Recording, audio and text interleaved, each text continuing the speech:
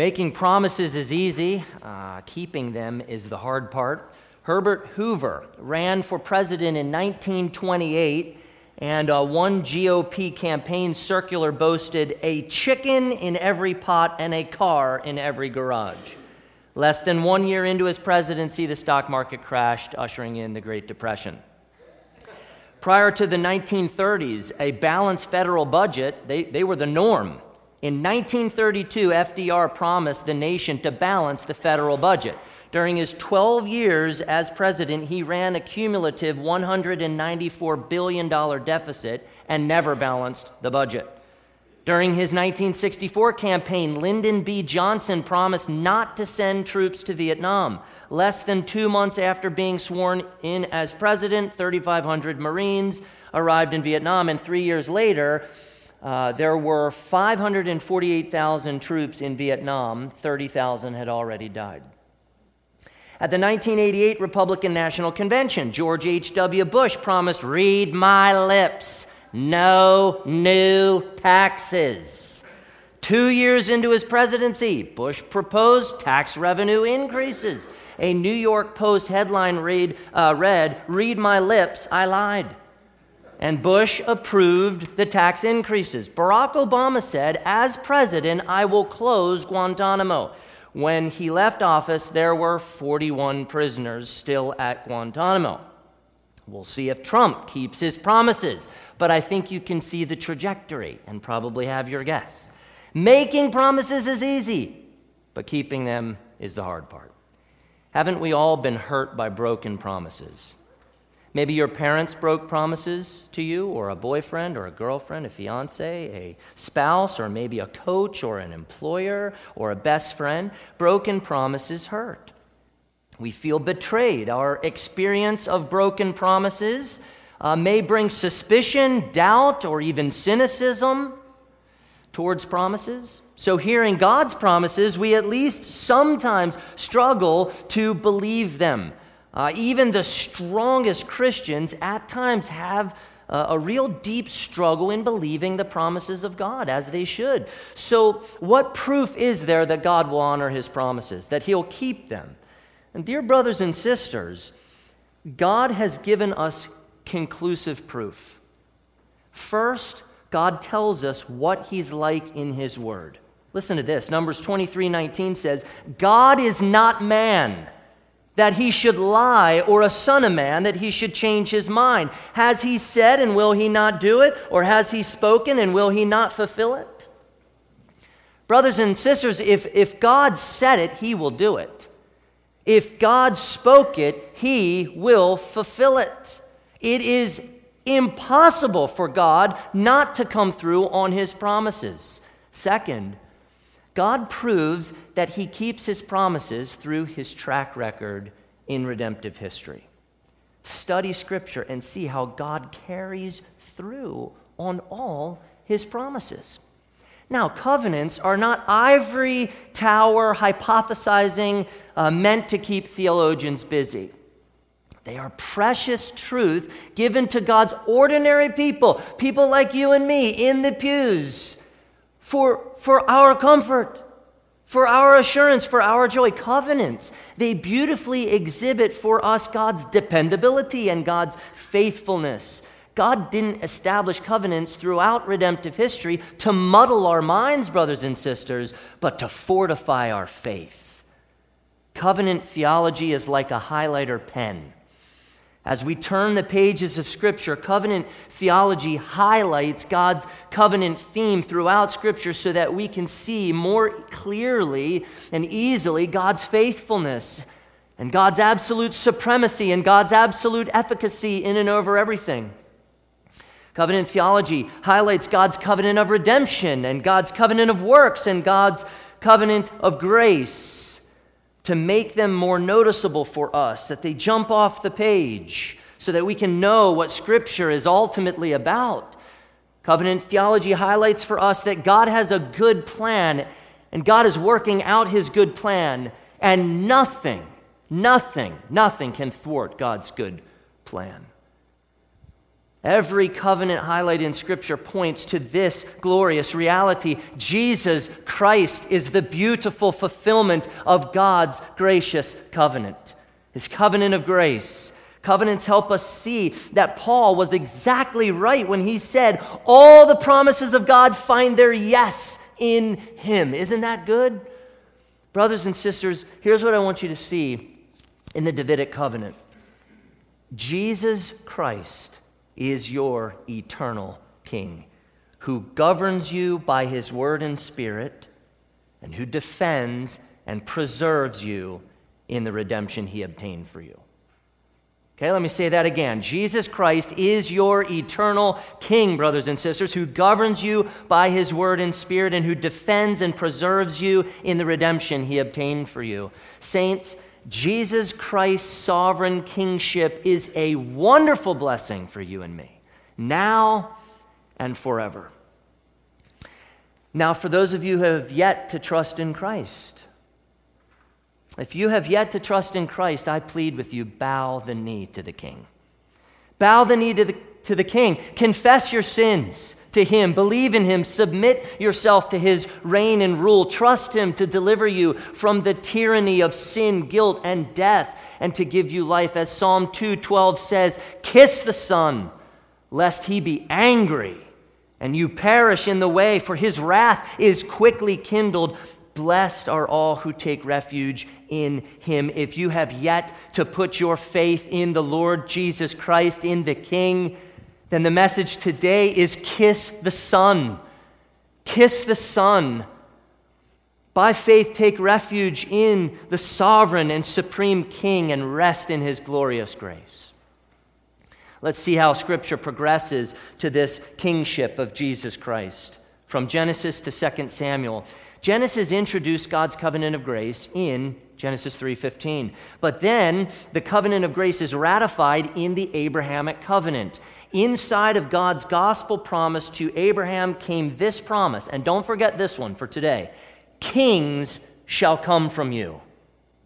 And God later clarified that Sarah would bear Abraham a child, and that kings of people shall come from her. Kings from Abraham and Sarah. Exodus is a great story of redemption, foreshadowing salvation in Christ alone. God enters into a temporary covenant with theocratic national Israel and gives them His law. The idea of a mediator is prominent in Exodus. Moses foreshadowed Christ. Leviticus fleshes out God's law for theocratic national Israel and gives the gospel of Jesus Christ inside of the types and the shadows of the priesthood and the sacrificial system. Numbers shows Israel wandering about the wilderness and looking ahead to the promised land. Deuteronomy repeats God's law and leadership transfers from Moses, God's chosen mediator of the old covenant, to Joshua, his successor, in a further move towards Jesus Christ, the mediator of a better covenant, the mediator of the new covenant. In Joshua, God drives out the inhabitants of the land and gives possession to Israel, a partial fulfillment of His promises to Abraham. The land is allotted to the various tribes, even though the land would not be completely possessed until the Davidic kingdom began, a reality that the book of Joshua recognizes. Joshua 21, verse 45 states this: not one word of all the good promises that the Lord had made to the house of Israel had failed. All came to pass. Israel's conquest of the land was already, but not yet. And God was proving to be a covenant-making and a covenant-keeping God. Judges describes God raising up leaders to deliver Israel. The judges foreshadowed Christ. Israel was a mess. A recurring theme throughout the book of Judges is the people of Israel did what was evil in the sight of the Lord. Another recurring theme is, in those days there was no king in Israel. Everyone did what was right in his own eyes. But God was keeping His promises, and He was driving redemptive history to His Son, the King. Ruth is a beautiful love story of God's providence. Boaz, an offspring of Abraham, married Ruth, a Gentile, and they had Obed. Obed eventually fathered Jesse, who eventually fathered David, another offspring of Abraham. God was keeping his covenant promises. In 1 Samuel, Israel received their first human king. God was their king, yet they demanded a human king to be like the other nations. Regardless of warnings about human kings, and there were plenty, they got what they wanted. Saul became the king of Israel. And though Saul was from a wealthy family and had movie star good looks, Zac Efron, who's Zac Efron compared to King Saul, who was gorgeous? All right, Brad Pitt. Who's Brad Pitt? We have King Saul. Saul was a terrible choice for king because his heart was evil. Who cares what he looked like? He didn't have a heart for God. And God eventually rejected Saul, tore the kingdom from him, and onto the scene came the shepherd David. The least likely to be king from the family of Jesse. God chose David. And Samuel anointed David king of Israel. And from there on, Saul and David, should we just say they had a turbulent relationship? It wasn't going too well. Turbulent relationship, and yet it was clear that David's success and his rise to power, it was clear through that God blessed David and kept his covenant promises to Abraham. God rose up a king after his own heart. Yet that typological king was flawed. That typological king failed, and he only foreshadowed a greater king. Saul died in 2 Samuel, which ended the clash between Saul and David. David assumed the throne of Israel. He captured Jerusalem and made it the capital of Israel. He brought the ark of the Lord to Jerusalem, which made a significant statement. Dr. Ligon Duncan commented on that. And to bring the ark into the capital, to the same location, was to emphasize that David's reign in Israel was reflective of the rule of God in Israel. The king of Israel would rule under the direct command of God, whose presence was symbolized in the form of the ark, end of quote. God chose David as a type and a shadow of Jesus Christ the King and his eternal and preeminent throne. And this brings us to 2 Samuel 7, where God made a covenant with David. As we look at 2 Samuel 7, I want you to remember two things. Number one, God promised Abraham kings would come from him and Sarah. Number two, God revealed the gospel progressively from Genesis 3:15 through the Noahic, Abrahamic, Mosaic, and Davidic covenants to the new covenant where the gospel became crystal clear in the person of Jesus Christ. So the Davidic covenant adds detail to the covenant of grace. Now get this. The serpent-slaying seed, son, and savior would be a sovereign, a suzerain, a king. So let's dig into 2 Samuel 7. God's grace in David's heart for a house for God. Look at verse 1. Now when the king lived in his house, and the Lord had given him rest from all his surrounding enemies. Okay, God's chosen king was reigning and ruling in a unified kingdom over God's people from the resting place of his palace. What marvelous grace. God keeps his promises, and what a marvelous foreshadowing of a greater king and a greater kingdom. King David loved God and had a heart to build God a beautiful house to dwell in. That was grace in David's life. Knowing that God was with David, Nathan the prophet gave David his blessing after hearing about what David planned to do. It wasn't a word from the Lord. He just gave him the blessing to do it. It was a green light. Move ahead with God's house. Next, God's gracious word to David through the prophet Nathan. God's gracious word to David through the prophet Nathan. David wanted to build God a house, but God had different plans. God came in the night to Nathan and he gave him a word. God gave Nathan a word for David. Verse 5, go and tell my servant David, thus says the Lord, would you build me a house to dwell in? All right, the designation there, my servant, is a unique thing, a unique title to only a few in the Old Testament. David's in good company there. Verses 6 and 7 explain that God delivered his people from Egypt. moved about in a tent for his dwelling, and never asked anyone to build him a house of cedar. David's heart for God was right, but God had other plans. David would not build God a house. God would build David a house. God would build David a house. I think verse 5, when we hear lines like that, is God once again exalting his supremacy and sovereignty over humanity. God would graciously do something for David. It wasn't about what David would do for God. It was about what God would do for David. God had promises to keep, covenant promises to keep, and he didn't need David's help to fulfill those. God had a good plan, and David fit into his good plan. Next, God's gracious election and anointing of David. God elected David. God was graciously carrying out his sovereign plan through David, whom he chose. Look at verse 8.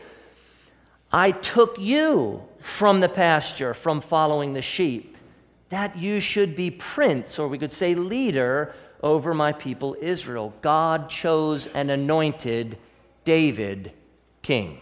Psalm 78, verse 70 reads, He chose David, his servant, and took him from the sheepfolds. 1 Samuel 16, verse 13 says, Then Samuel took the horn of oil and anointed him in the midst of his brothers, and the Spirit of the Lord rushed upon David from that day forward. Now, interesting. What does Christ mean? Christ means anointed one. Anointed one. David was anointed king. He was a type of Christ, chosen by God to reign and rule over God's people in order to foreshadow a greater king. Verse 9 shows God's grace and faithfulness. The Spirit of the Lord was with David. It was God who cut off all David's enemies in order to exalt him as king and unify his people beneath David's reign and rule. This is God's sovereign grace, brothers and sisters. This is God keeping his promises to Abraham. My dear friends, the life of David is meant to tell you about Jesus Christ, the greater king. God raised up David as a type of Christ to communicate something about Christ. That's an extremely important point when you look and interpret the life of David and the person of David. It's not about you. It's not about me. It's about Christ. And David was a type of Christ. Next, God's gracious covenant promises to David. God's gracious covenant promises to David. Similar to the covenant of works in Genesis 1 and 2, the word covenant is not found in 2 Samuel 7. We didn't hear that when Christina read it. However, a bunch of other scriptures make it clear that God indeed established a covenant with David. One is 2 Samuel 23, verse 5, which records David's last words. He's dying. And David said, For he has made with me an everlasting covenant. Another great one is Psalm 89, 3 and 4. We sang this. You have said, I have made a covenant with my chosen one. I have sworn to David my servant, I will establish your offspring forever and build your throne for all generations. So the Davidic covenant in 2 Samuel 7 undoubtedly builds upon the Noahic, Abrahamic, and Mosaic covenants to progressively unveil God's one covenant of grace in the time of types and shadows. So much can be gleaned from the Davidic covenant when you realize it's ultimately about Christ the King. I mean, it becomes exciting. You read about Christ in the Old Testament. Now, what covenant did God make with David? What promises did God make David? 8 primary observations. 1, verse 9. I will make for you a great name like the name of the great ones of the earth. Now, you've heard that covenant promise before. What did God promise Abraham? I will bless you and make your name great. What was God doing? 2, verses 10 and 11. And I will appoint a place for my people Israel and will plant them so that they may dwell in their own place and be disturbed no more. And violent men shall afflict them no more. Now, you've heard that covenant promise before. What did God promise Abraham? To your offspring I give this land. For all that land that you see, I will give to you and to your offspring forever. Now we know from Hebrews 11 that Canaan was typological of heaven. God was giving Middle Eastern real estate to Israel under a great king to foreshadow his gift of all the earth to Christ, the king and his royal people. Christ would come and vanquish all his enemies, including the last one, death. And God adds in verse 11, I will give you rest from all your enemies. The peace, permanence, and rest for Israel under the reign and rule of David in the earthly kingdom was a partial fulfillment of the Abrahamic covenant and typological of the eternal peace, permanence, and rest for all God's people under the reign and rule of Christ in the heavenly kingdom. Israel, united under David in a peaceful kingdom, points to a greater union, a greater peace, a greater king, and a greater kingdom.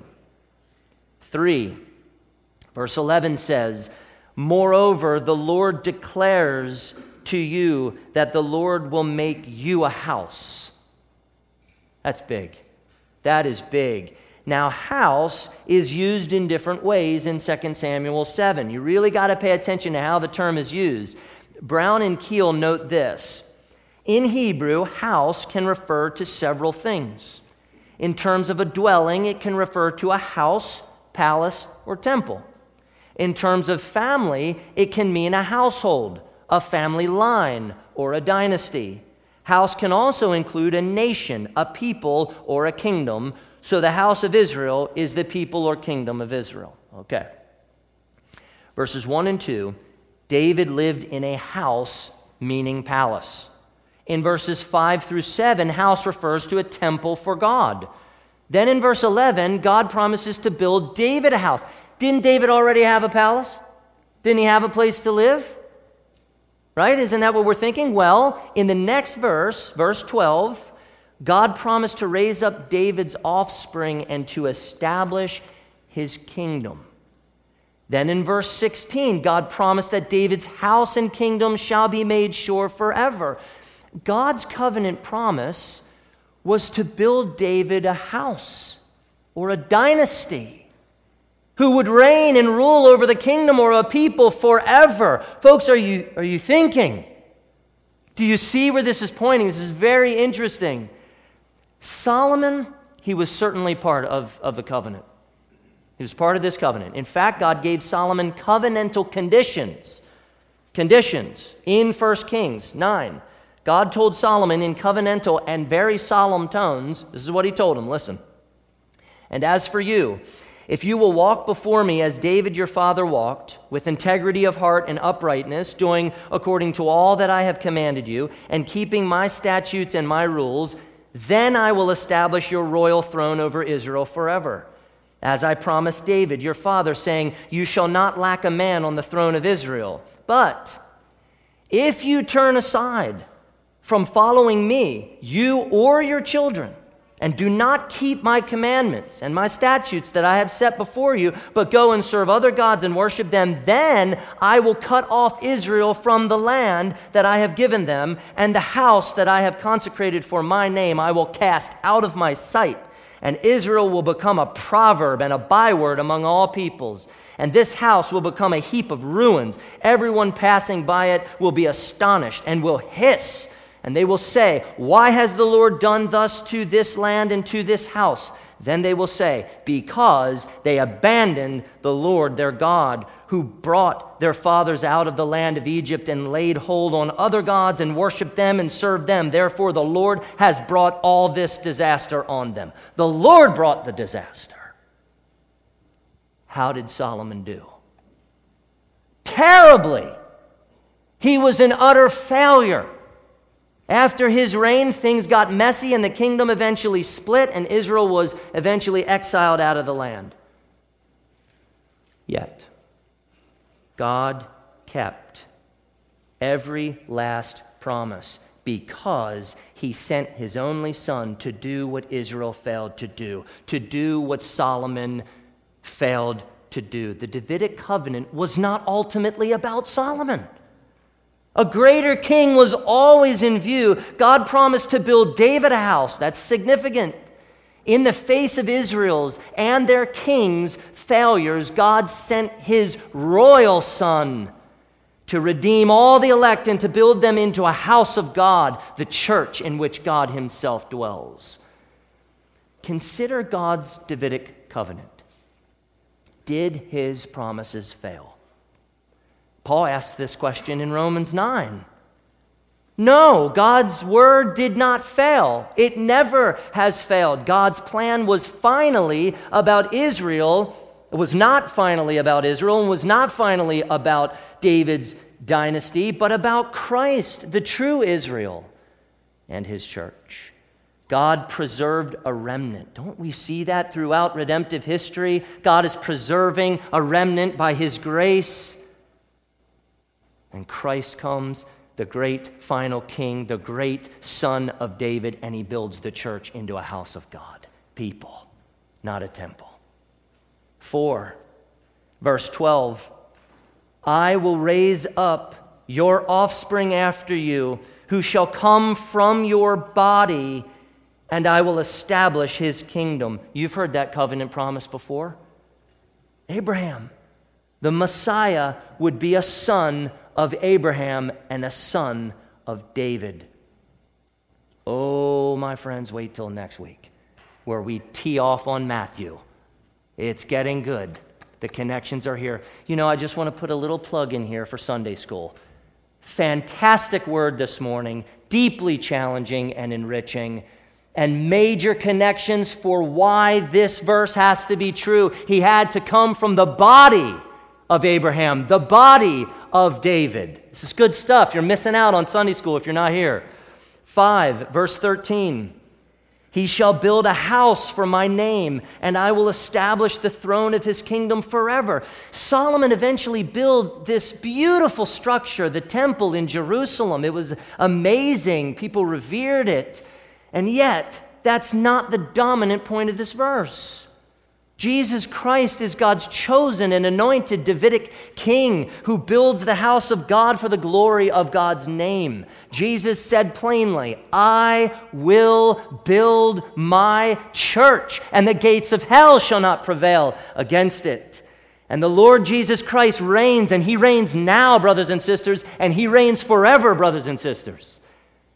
He is on his throne. Every time someone gets saved through the preaching of the gospel of Jesus Christ and is transformed and lives beneath his reign and his rule, this new life in Christ, God's promise from verse 13 is being fulfilled. Christ is building his house. He's building his house. You think hell can stop him? 6, verses 14 and 15, they add something unique. Something startling to the ears of an old covenant Jew. Something amazing. Listen closely. God promises King David about his future royal son, I will be to him a father, and he shall be to me a son. My steadfast love will not depart from him.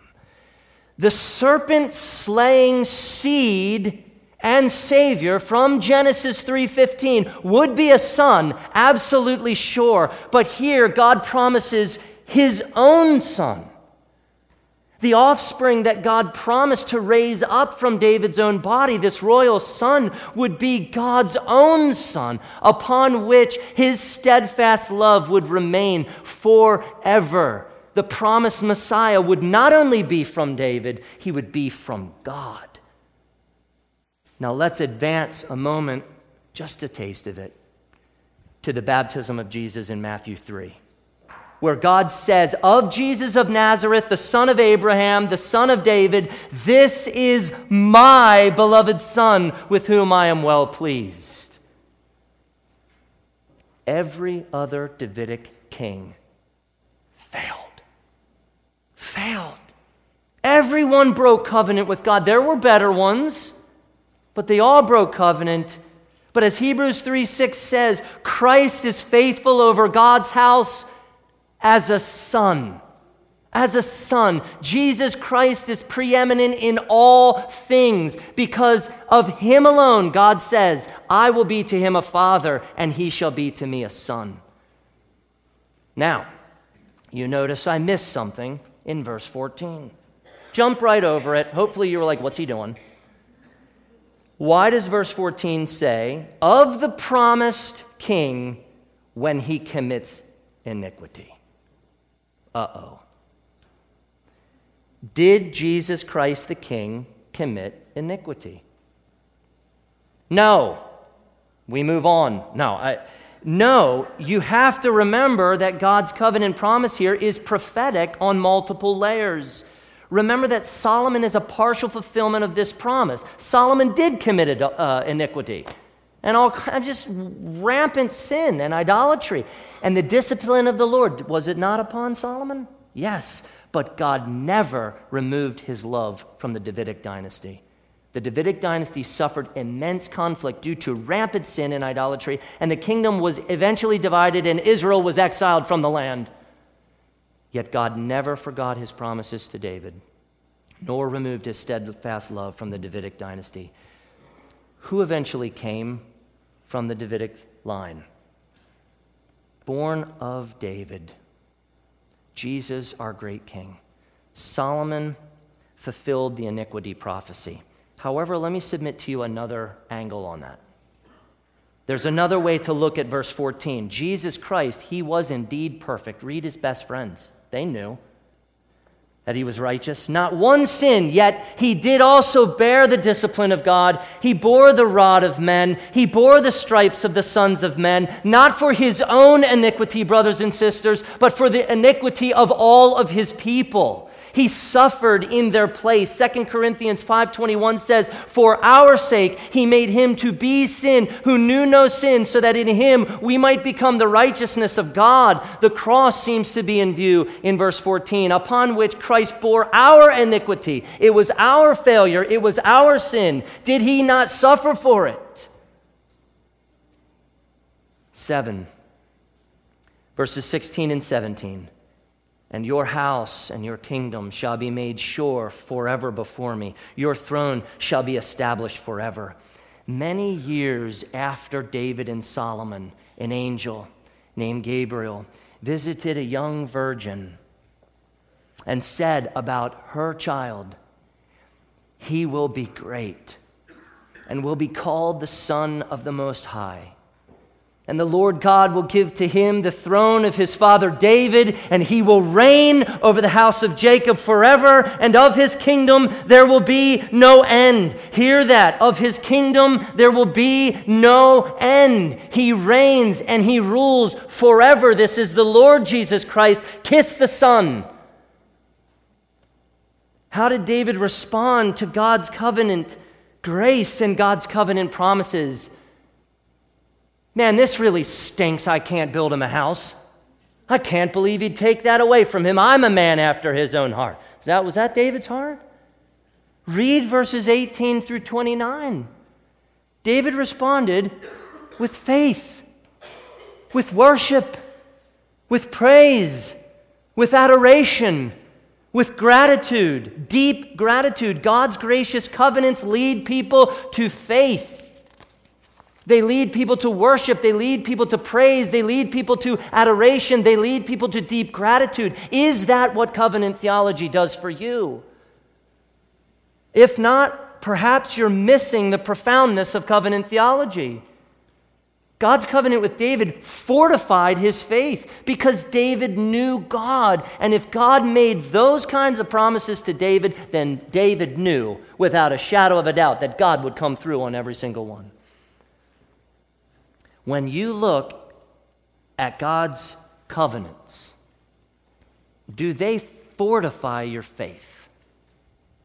Do covenants comfort and assure you that because you are not united to Christ by faith, that God will do for you every single thing that he promises to do for you? He won't miss one promise. David was a man after God's own heart, because by grace, David trusted God's covenants and promises. And God used David. The Davidic covenant, folks, it's essential to covenant theology. But you know what? Let's go a step further. It's essential to the gospel.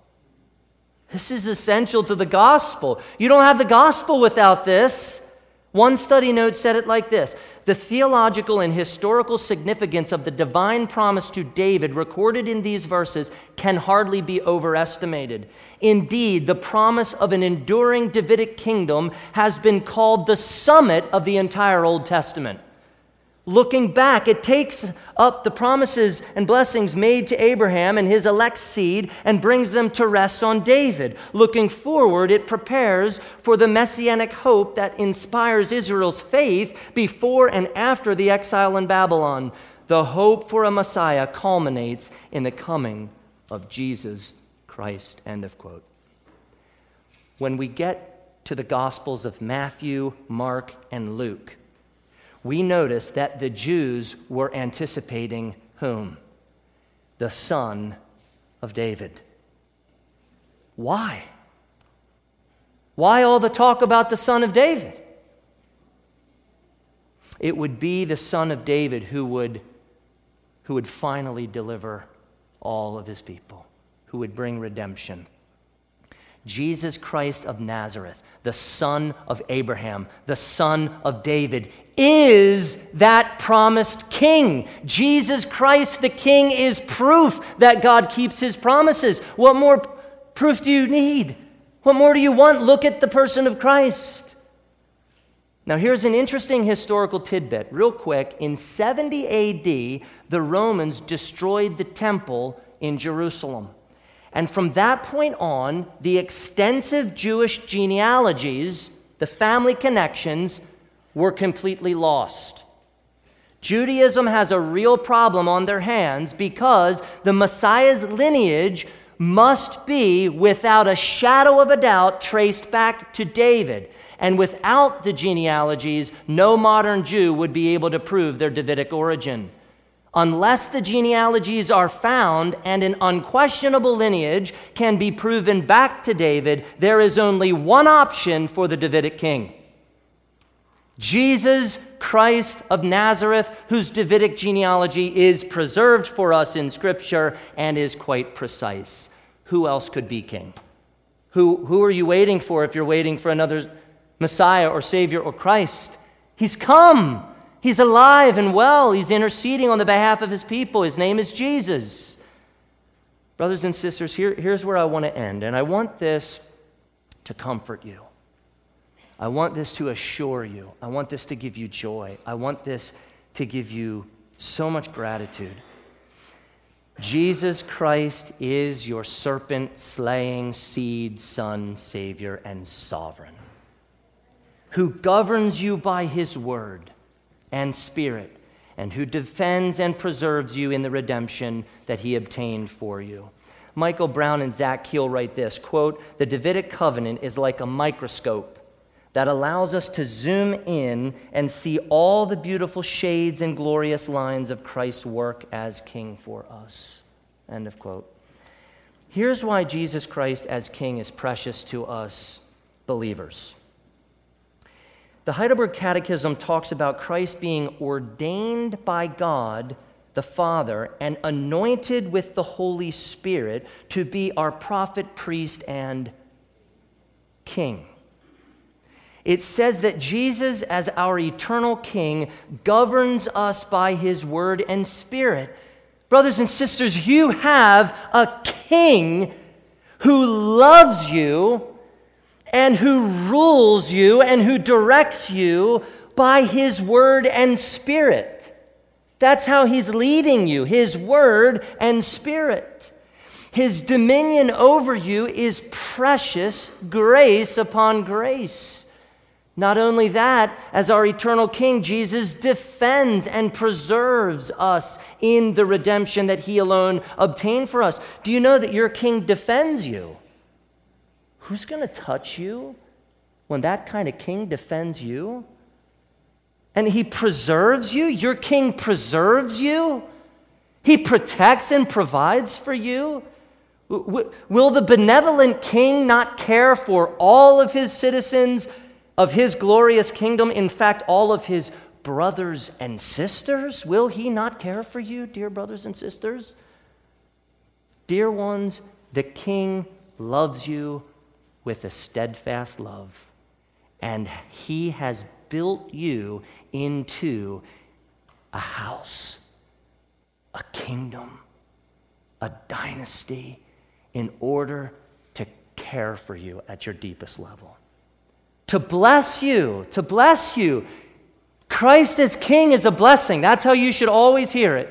I'm just blessed to be part of his kingdom. He's king in order to give you a happy life in God, in order to give you gratitude in God forever.